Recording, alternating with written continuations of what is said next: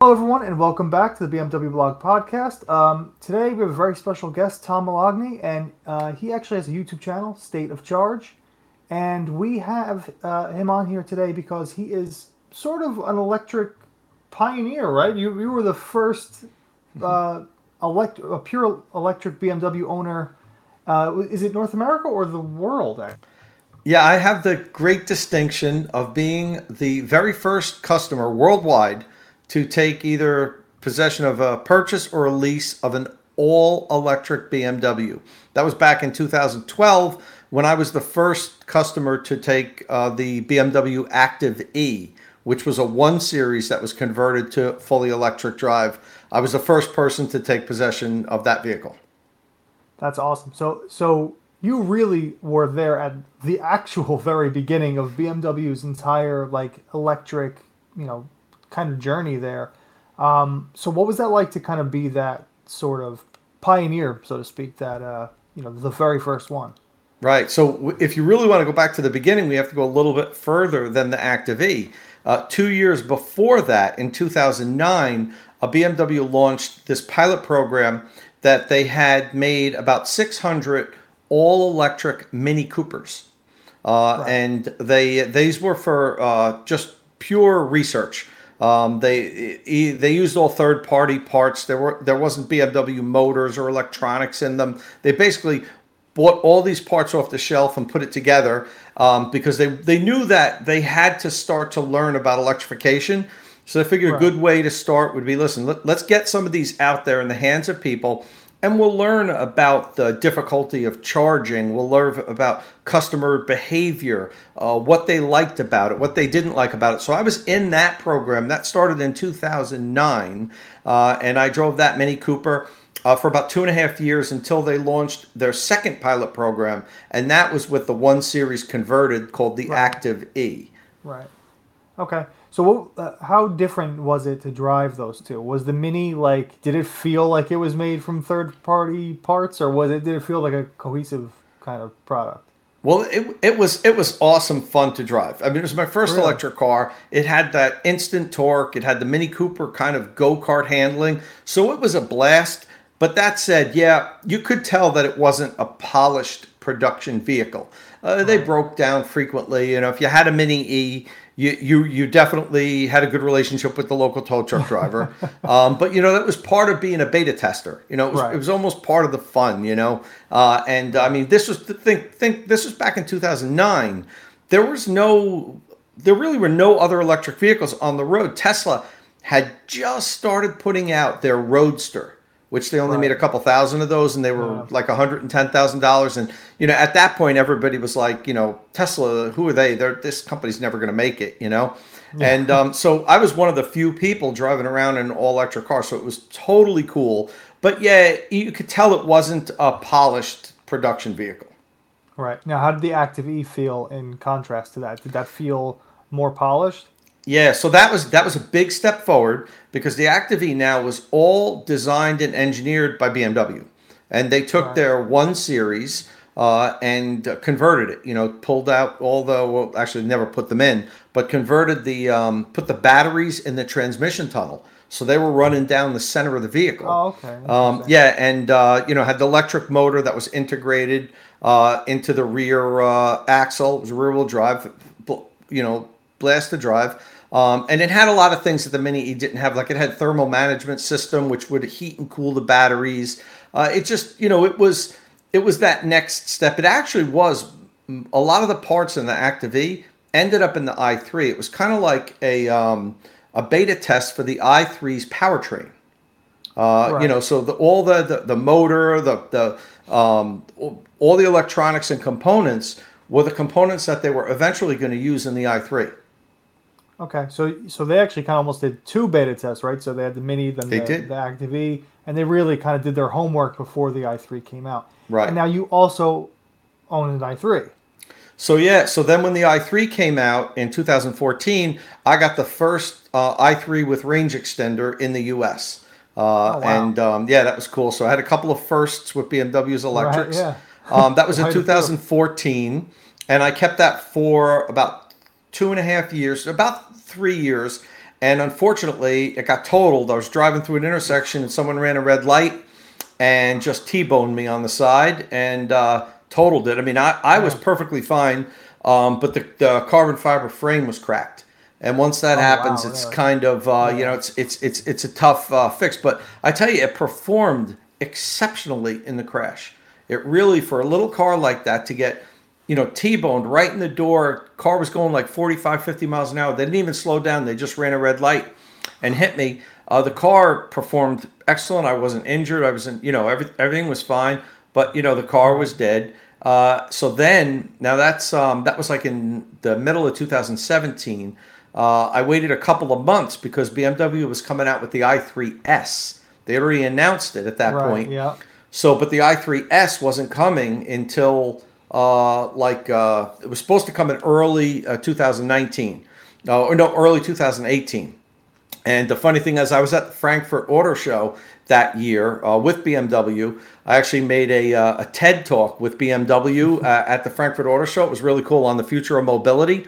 And while I was there, I was talking to a couple of the BMW program managers, and they all knew me from the Mini E program and the i3 program.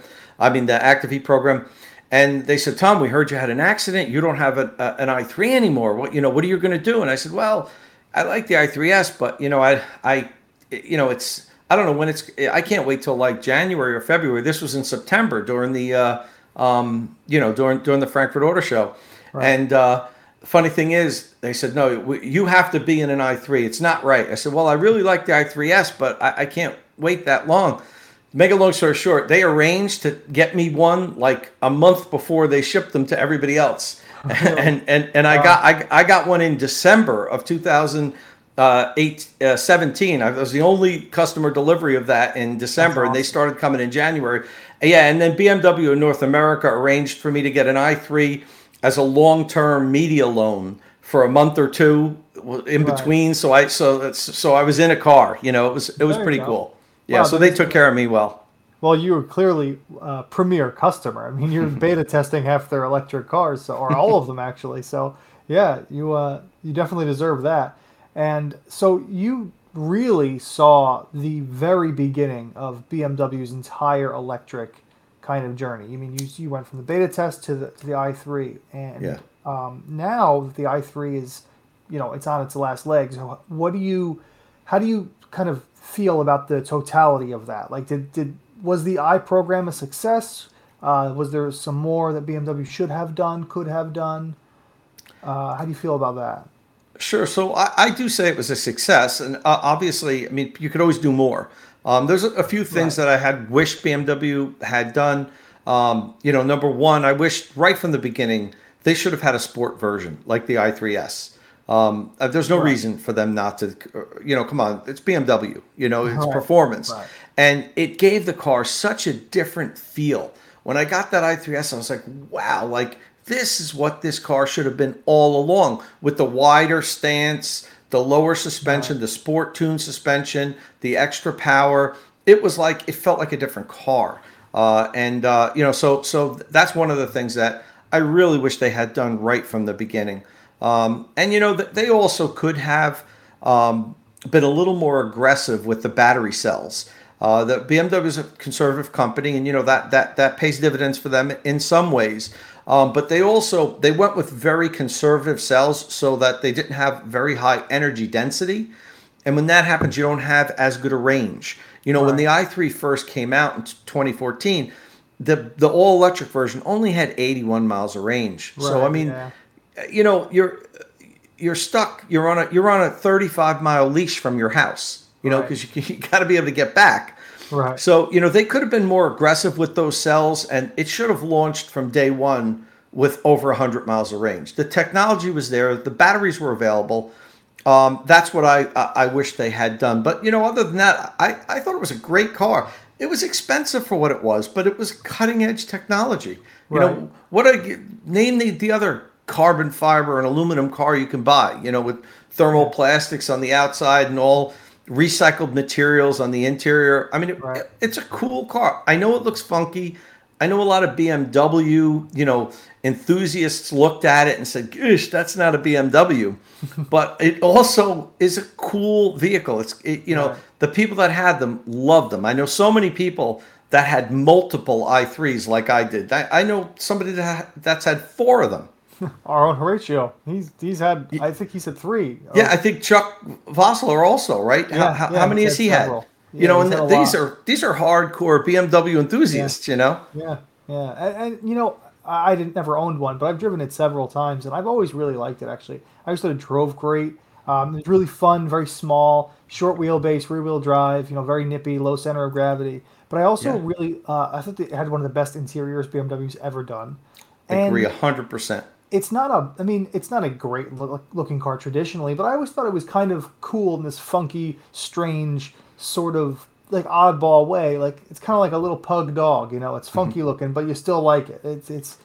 I don't know. I always kind of appreciated the i3. So clearly, the people that own them, it stuck. You've had several. Horatio had several. Chuck has had several. So like, it's a car that sticks. Clearly, Now, I agree. So many people that I know had multiple i3s, more than Right. any other car that I know. Like that, when people got one, they got another, the same car. Yeah. So that tells you that, I think when you had it, you got to appreciate it more than looking at it at a distance and saying, wow, that's kind of got real strange lines. You know what I mean? Right. When you owned it, I tell you, we don't have ours anymore. My lease on the i3s was up, and that went back last year.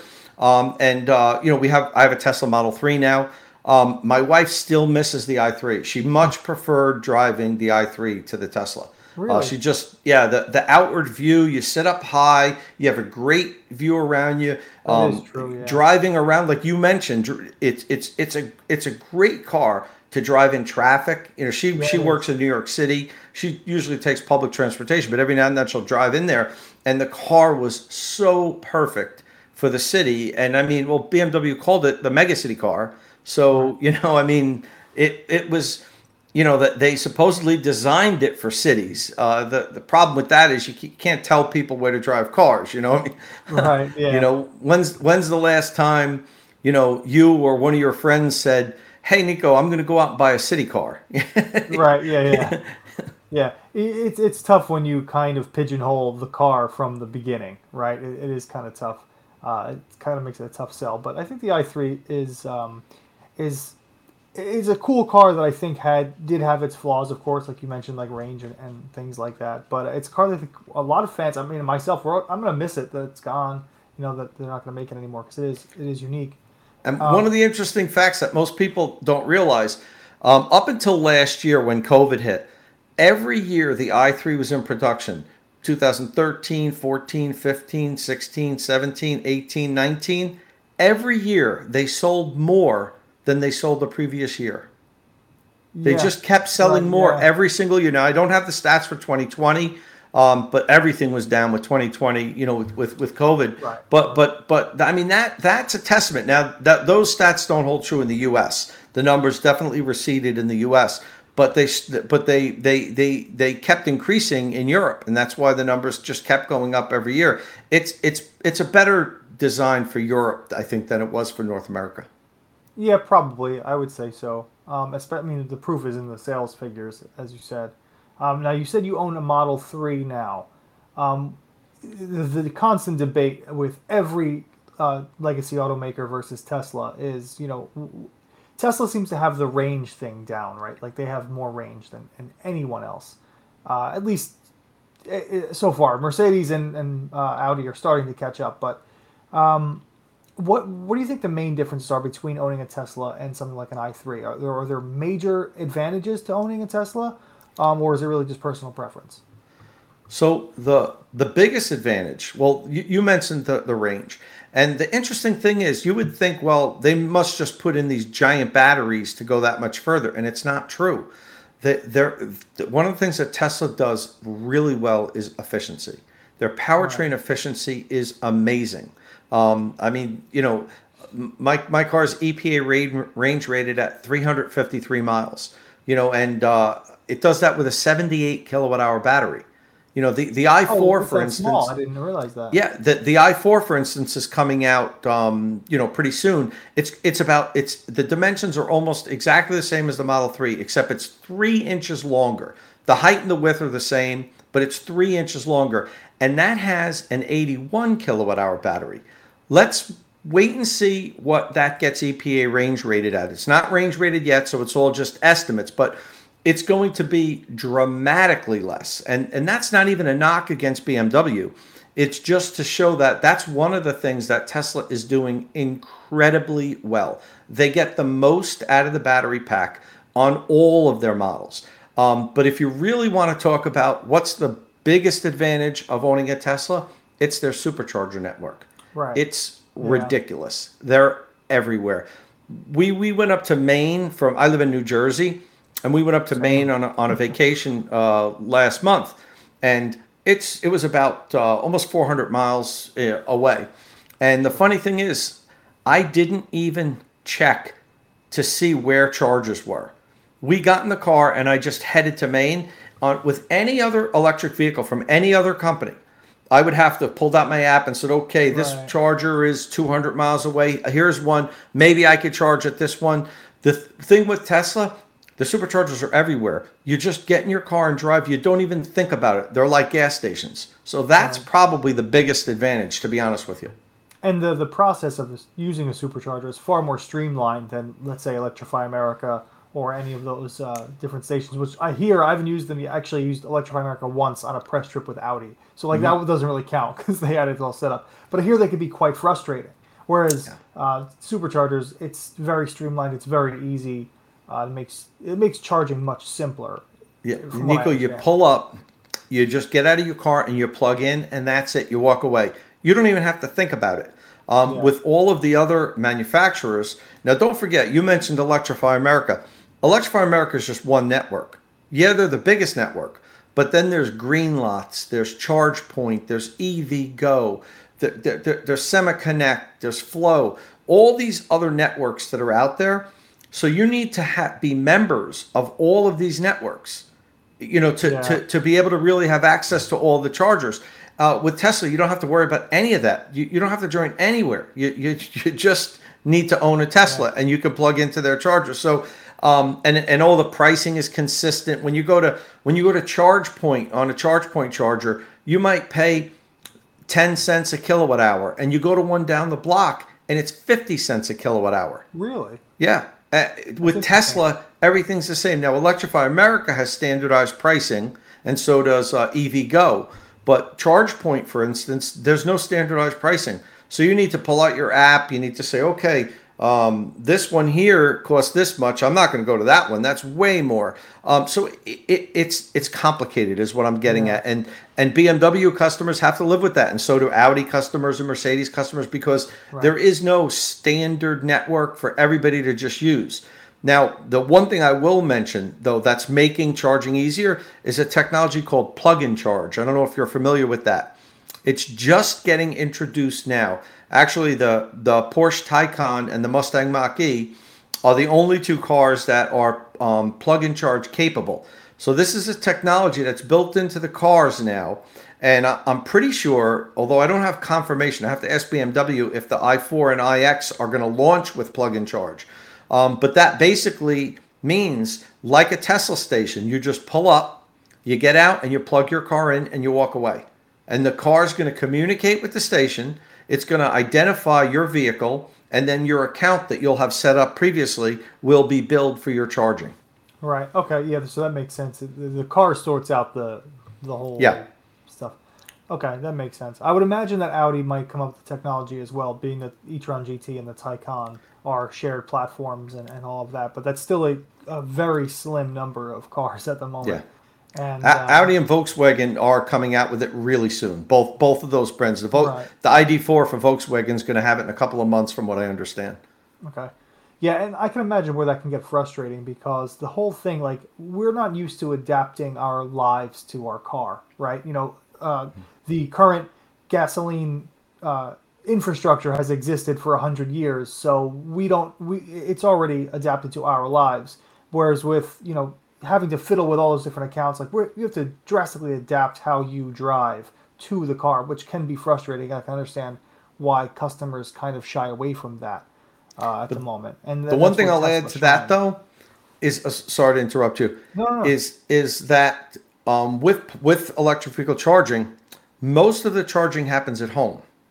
Right. So as far as adapting, you really have to do that when you're going on long road trips. More so for me, for instance, I'll use public charging, DC fast chargers, maybe once a month, and the rest of the time I'm just charging at home. So Right. yes, you do have to learn to adapt them. That still is an impediment, but it's different than gas, where you're completely reliant on public infrastructure for gasoline and diesel. True. But for electricity, most people are going to find that they're going to charge at home or at work. A lot of employers now are installing charging for their employees, and the least frequent place that they're going to end up charging is out in the public. But they still have to learn how to do it. Right. Yeah. Of course. And I think that's an interesting point that you make, because I feel like a lot of customers don't see it that way because they are so used to, like you said, refilling, and using public infrastructure to do that. So the fear is always, well, do I have enough range, or do I have enough? Does it charge fast enough to get me home, or to do whatever? But most people don't realize you're going to be doing all of the charging at home anyway. At least the vast majority of it. So yeah, I guess you're right. It's not as big of a concern as most customers might think. And every time I discuss electric cars with anyone outside of like the industry, that's their first question is, well, how far can I go? Well, what happens if I go 150 miles and I need to recharge? And I feel like most people don't realize that every morning you're going to get in your car and it's going to have a full tank, so to speak. Yeah. So that's a good point that you bring up that I feel like most people don't. We like to say with an electric car, imagine it's kind of like this. Imagine if your gas car, while you're sleeping, woke itself up and drove itself to a gas station and then just topped itself off and then came back in.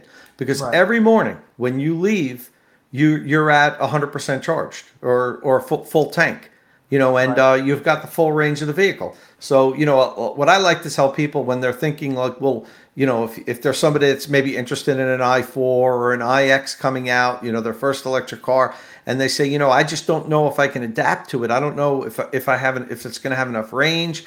So what I tell people is get a little book and keep it in your car, and every day reset your trip.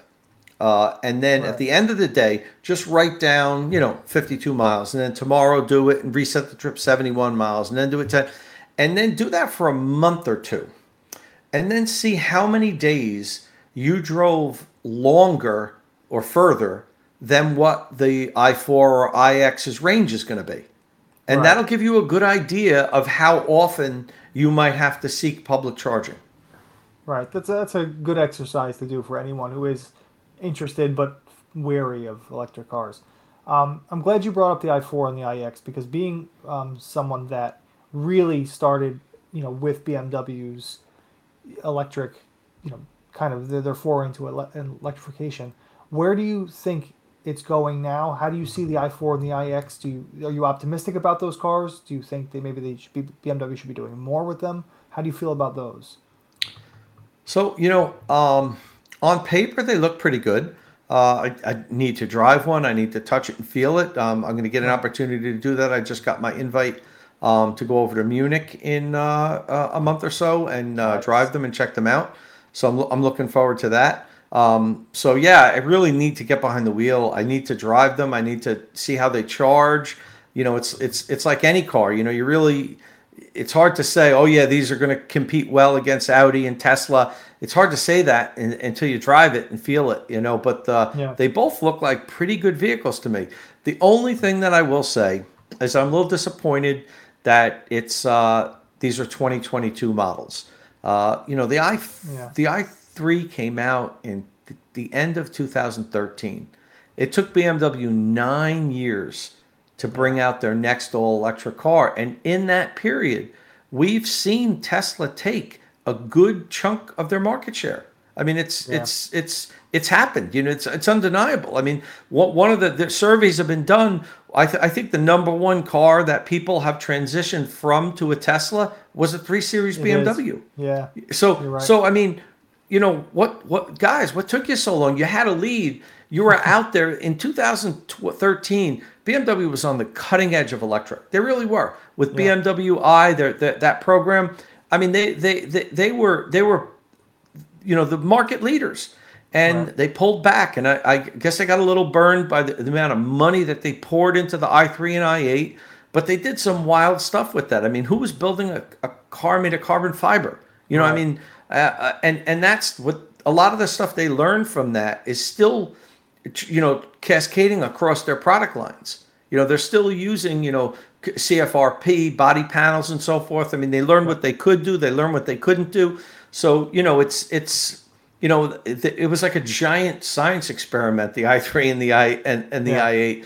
But it's that's the only thing it's a little disappointing for me being a BMW fan, being in their electric vehicle program from the start, from 2009, to say, wow, like if you would have told me in 2013 that it was going to be 9 years before BMW brought out their next all electric car, I wouldn't have believed you. Yeah, I mean, yeah, you're right. There was a ton of optimism surrounding the iProgram back then because it was so new and innovative, and they were the first to like come out with a subdivision of their own company, all for electric, and it did seem very promising. And then, yeah, a big 9 year drought of electrification. And what's odd is that you're right. Tesla took I mean, they are the market share, right? I mean, they're like the Kleenex of electric cars. That's what people associate with electric cars. It's like the only brand they know. But at the same time, BMW is also losing ground to companies like let's say Volkswagen and Audi. I mean, Audi just put out what 5 or 6 electric cars in the past 3 years. So BMW I feel like needs to catch up. But I think the iX and the i4 seem like they should be pretty promising. I don't know how you feel about their designs or anything because I know that's a bit of a polarizing topic. Yeah, I'm not going to, go off on the huge front grille. I know a lot of people have talked about that. I'm not a big fan of it, but it's also not a deal breaker for me. It's not, Right. I wouldn't say, oh, that's it. I'll just rule that out. Do I like that design language? No, but quite honestly, I don't. But it's I can look past it. I know Right. some people say, really harp on it. I can look past that. I think I mean, they think the interior on those vehicles looks really nice. The iMix is great. The iX in particular seems gorgeous on the Yeah. inside. I want to see how they drive. We want to see what the driving dynamics are like. Is it a BMW? Does it feel like a BMW? One of the things that when I was on the first press drive with the Porsche Taycan Turbo S, my biggest question going into that was, is this a Porsche? Or is this just an electric car with a Porsche badge on it? And Yeah. luckily, it was a Porsche. I mean, that I've driven most of the Porsches made in the last decade or so, and that's a Porsche. It might be the best Porsche I've ever driven, and I'm not Really? alone on that. When we did the press drive, there were guys from Road and Track, Motor Trend, Car and Driver that when we sat out at dinner at night, they looked at each other and said that might be the best Porsche I've ever driven too. So it wasn't just me. That's pretty It's neat. big words. So I'm Yeah. looking to feel that with the i4 and the iX. I want to get blown away, and hopefully when I get the opportunity to drive it, I will. Yeah. I mean, Horatio's driven the i4 prototype of the i4 M50, and he has incredible things to say about it. I mean, he raved about it, and so I'm very excited to drive that. I only had the opportunity to sit in the iX and kind of like poke around and play with it, and its interior is wonderful. It's probably the best BMW interior I've ever been in. Actually, it's really fantastic. So yeah, like you, I'm really excited to drive it and to see, if that's a worthy next step, and if it's worthy of a 9 year gap. You know what I mean? Like I'm wondering if maybe it should have been a few years ago that these cars came out. Yeah, I would have loved to seen the i4 in like 2018. Right. 5 years after the i3 came out. I mean, that's plenty of time. And it would have went right up dead head to head with Tesla, and it would have been interesting to see, how that panned out over the last few years. But I mean, now we're getting it now, so that's still better late than never. But Right. hopefully it delivers.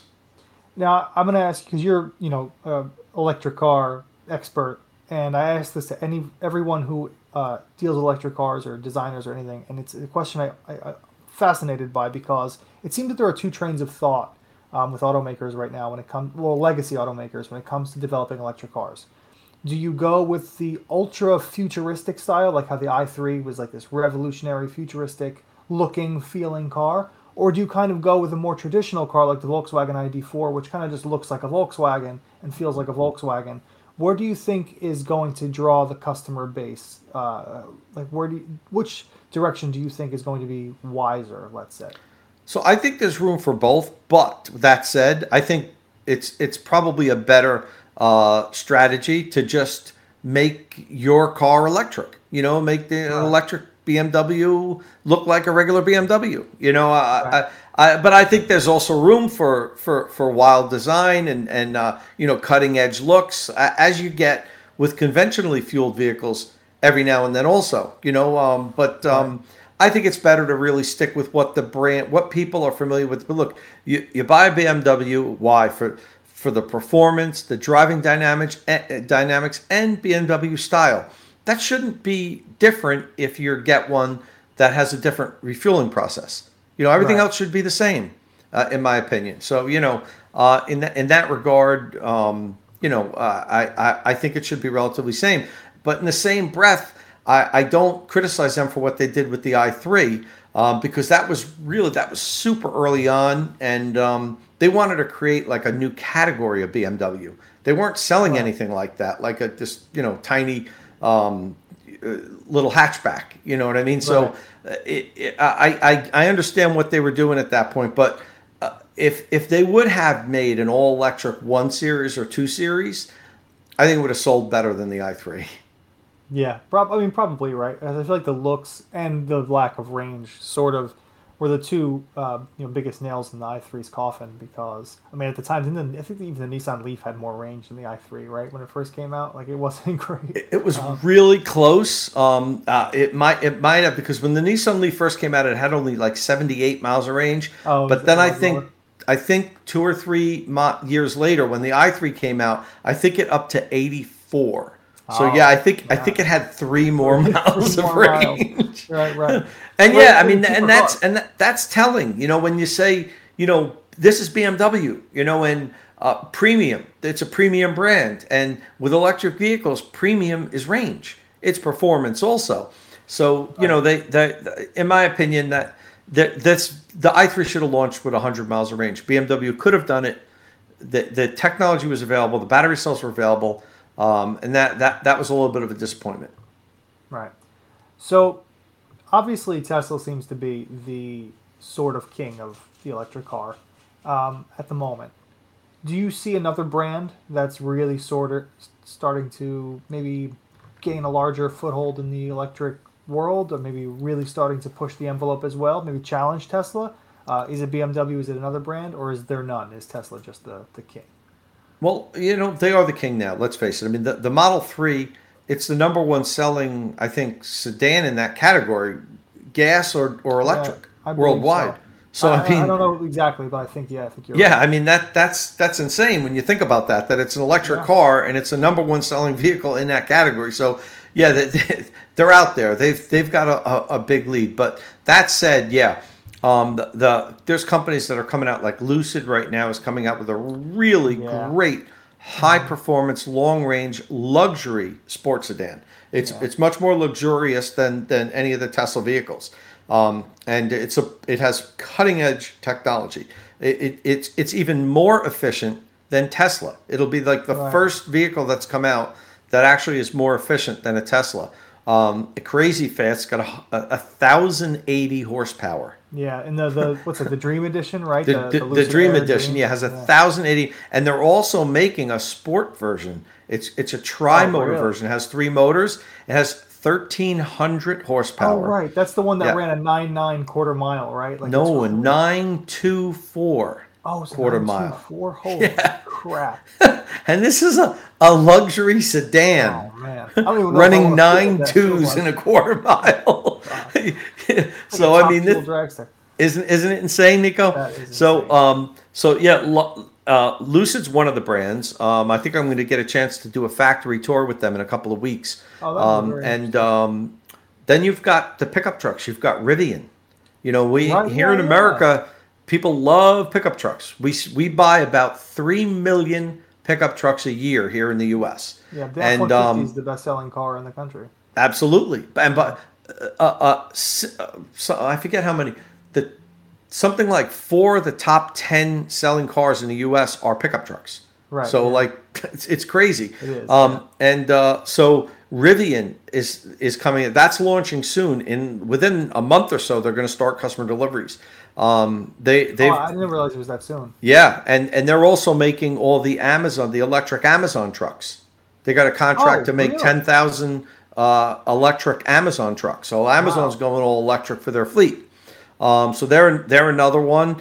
And then it'd be interesting to look over into China when you have companies like XPeng and NIO, both of which I've flown over to China and had the opportunity to drive their vehicles.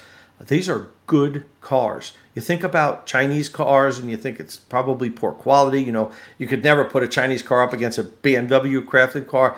Nico, I'm telling you, these latest generation of cars that they're making now are good. They're Really? quality. They're solid. The fit and finish is outstanding. And you know, I mean, they got smart in China. They started hiring all engineers and production managers from BMW, Volkswagen, Toyota, you know, from all these Right. companies, and they brought them over there to teach them really how to put together cars properly. And these latest generation of cars, let me tell you, they're, you know, by the middle of this decade, these are going to be global brands. NIO is going to be available in Germany, in the U.S. XPeng is going to be available globally, and it's going to what's going to happen is like what happened with the Japanese cars in the early 70s. They came over and people kind of look down their nose on them. They were Right. little toys, right? What happened 10 years later? You know, they were Right. everywhere, and I think we're going to see that with these Chinese cars, the electric Chinese cars, and that's something to keep an eye on. That is interesting. You know, you don't typically think about the Chinese market in terms of manufacturing. You know, they're the largest car market in the world, but you don't really think of it in terms of manufacturing. But yeah, I mean, I haven't heard much of the XPeng, but NIO I've heard of, and I've seen some of their cars, and they look pretty cool. So, you know, I think that should be interesting. And they're quality built. I'm telling you, I've Yeah. driven them. They're you know, That's encouraging to fit and finish on them is better than most Tesla cars. You know, which as we all know, the it's not Tesla's always the strong best. suit is not their fit and finish. No, it is You know, not, no. they're great on user interface. They're great on efficiency. They're great on battery technology, but they're not the best at building cars. Right, right. But you know, listen, you can't have everything. Right. So I want to actually ask you about another interesting topic, just kind of silly, because you mentioned Tesla and their user interface. How do you feel about the new yoke, the steering yoke, in the Tesla Model S? So the one car I drove that had a steering yoke was the concept Mercedes EQS. I don't know if you're familiar with that car. It's their new Yes. like flagship electric car. I So don't do you remember they had the that concept out for a while that made the rounds? I remember how it looked incredible, but I don't remember the interior. The interior looked incredible also, but it had a yoke, and I had the opportunity to drive it on a closed airstrip. Mercedes invited me out to California, and they rented out this airstrip, and we were able to drive it up and down the airstrip, and it just felt wrong. Like when I was turning, I was like hand over hand. Then I had to let go and grab this here, and Right. would I get used to it? I suppose I would, but it just felt wrong, and I haven't had the opportunity to drive the Model S yet. Have you watched some of the videos? It kind of looks awkward. I have. It Like, looks very difficult, doesn't And- it? So, yeah. And but it's then the you've same got steering the rail. owner saying it's great, I love it, but you know what? yeah. I mean, so many Tesla owners, like BMW owners, listen, Right, yeah. you know, we're all cut from the same cloth. You know, Tesla could do no wrong. You know, I mean, they could, you know, Yeah. they could give them a stick for a steering wheel Right, and then right. say, Elon's a genius. I know, It's a yeah. stick steering wheel. You know? Tesla certainly does not have the monopoly on fanboys, but they might be the loudest of them. So Currently, yeah, currently. currently, but BMW You know. has its fair share. Oh, yeah. I've Oh, heard yeah. from them several times. I know. So have I. Yeah, but I there was an interesting thing. I keep seeing videos of it, and they didn't shorten the steering ratio. No. So like it's a lot of turns lock to lock that you gotta. It's really weird. shuffle You got to that let thing go around. of the wheel and grab Yeah. the wheel. Like, I don't know. You know, you know, there's going to be an accident, and you know the person's going to say the yoke messed me up. You know, I mean, Right. we sue over everything here in the U.S. It's ridiculous. You know, so Right. you know somebody's going to sue Tesla over it somehow. Their hand's going to get caught in the middle of it, and it's going to twist it or something. Right. But you know, we'll see. You know, hopefully nobody gets hurt. I haven't driven it yet, so I can't really comment on it. I've driven a car with a yoke. I didn't like it, but this could be a different driving experience. I'm hoping once a friend of mine takes delivery, I can get one so I could do a proper range test on it and driving review and all that stuff. Right, right. So one last question, because I know you have somewhere else to be. The future of BMW's electrification. Are you optimistic about it? Do you think that they are headed in the right direction, even though it did take too long? How do you feel about where BMW's headed? Yeah, you know, I'm optimistic. I like BMW as a brand. I like their cars. I've owned them. I think that they understand the market well, where it's at. I also understand why they didn't go all in. You know, 7 years ago. Maybe the market wasn't ready for that yet. But I just wish they had gone a little bit further than what they did. So I'm not concerned with BMW right now. I really want to see how these two cars drive. Now, remember, the i4 isn't a dedicated platform that was built just for electrification. So I'm curious to see how that works. The iX does have a dedicated platform. Yeah. Most of the best driving electric vehicles have dedicated platforms. So, you know, I know BMW was on the dedicated platform, train when they made the i3 and the i8, and then they got off it and said, no, we're going to use this flexible architecture. But now they said, no, you know what? We realized we got to do dedicated platforms, right? The next generation is going to. So that I'm happy to hear that they're back on that. If they were still going to say, look, we're going to make all our cars with this flexible architecture, so we could use ICE, we could use plug-in hybrid, we could use electrification, a fully electric, I'd be a lot more concerned about it, because quite honestly, in my opinion, when you do that, it compromises all the cars. None of them Right. are fully maximized to the potential they could be. It's not the best electric car it could be. It's not the best ICE car it could be. There's compromises made. But now that I hear that they're going to go back to that dedicated platform, the next platform that's coming out, I feel like, okay, that, you know, they had a plan. They maybe thought that they went to market too early, so they pulled back a little bit, and now they're going to show us what they can do. If that's the case, great. Show us what you can do. I'm all for it. I will let you go. I know you have somewhere to be, but thank you so much for talking to me today. Tons of great insight on electric cars. And just one more quick thing, because you actually showed it before. Can you show that water bottle you have just to prove that you did all three Sure. So original yeah, electric BMWs? That's a cool little thing to have. when I got my i3, BMW made this really cool water bottle that they gave to all the people that were in the whole program from the beginning. You can see the BMW logo, then here, Born Electric, and it shows that's the Mini E, and they said that I was a pioneer, and that was the Active E, and then I was an electronaut, and then when I got the i3, I was a visionary. So it was a cool, swell water bottle that BMW gave to the people that were in the program from the beginning. You know, they made these up for the people that had walked this journey with them from the Mini E all the way up to the i3.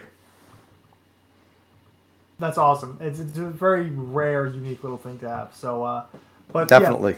yeah, thank you for joining us again. I'm glad to be on. Thanks for having me. I just want to mention, if anybody wants to check out my YouTube channel, it's called State of Charge with Tom Malogany. I have a bunch of videos on electric vehicles, electric vehicle charging. I do charging station reviews, all electric stuff. So hope to see you there.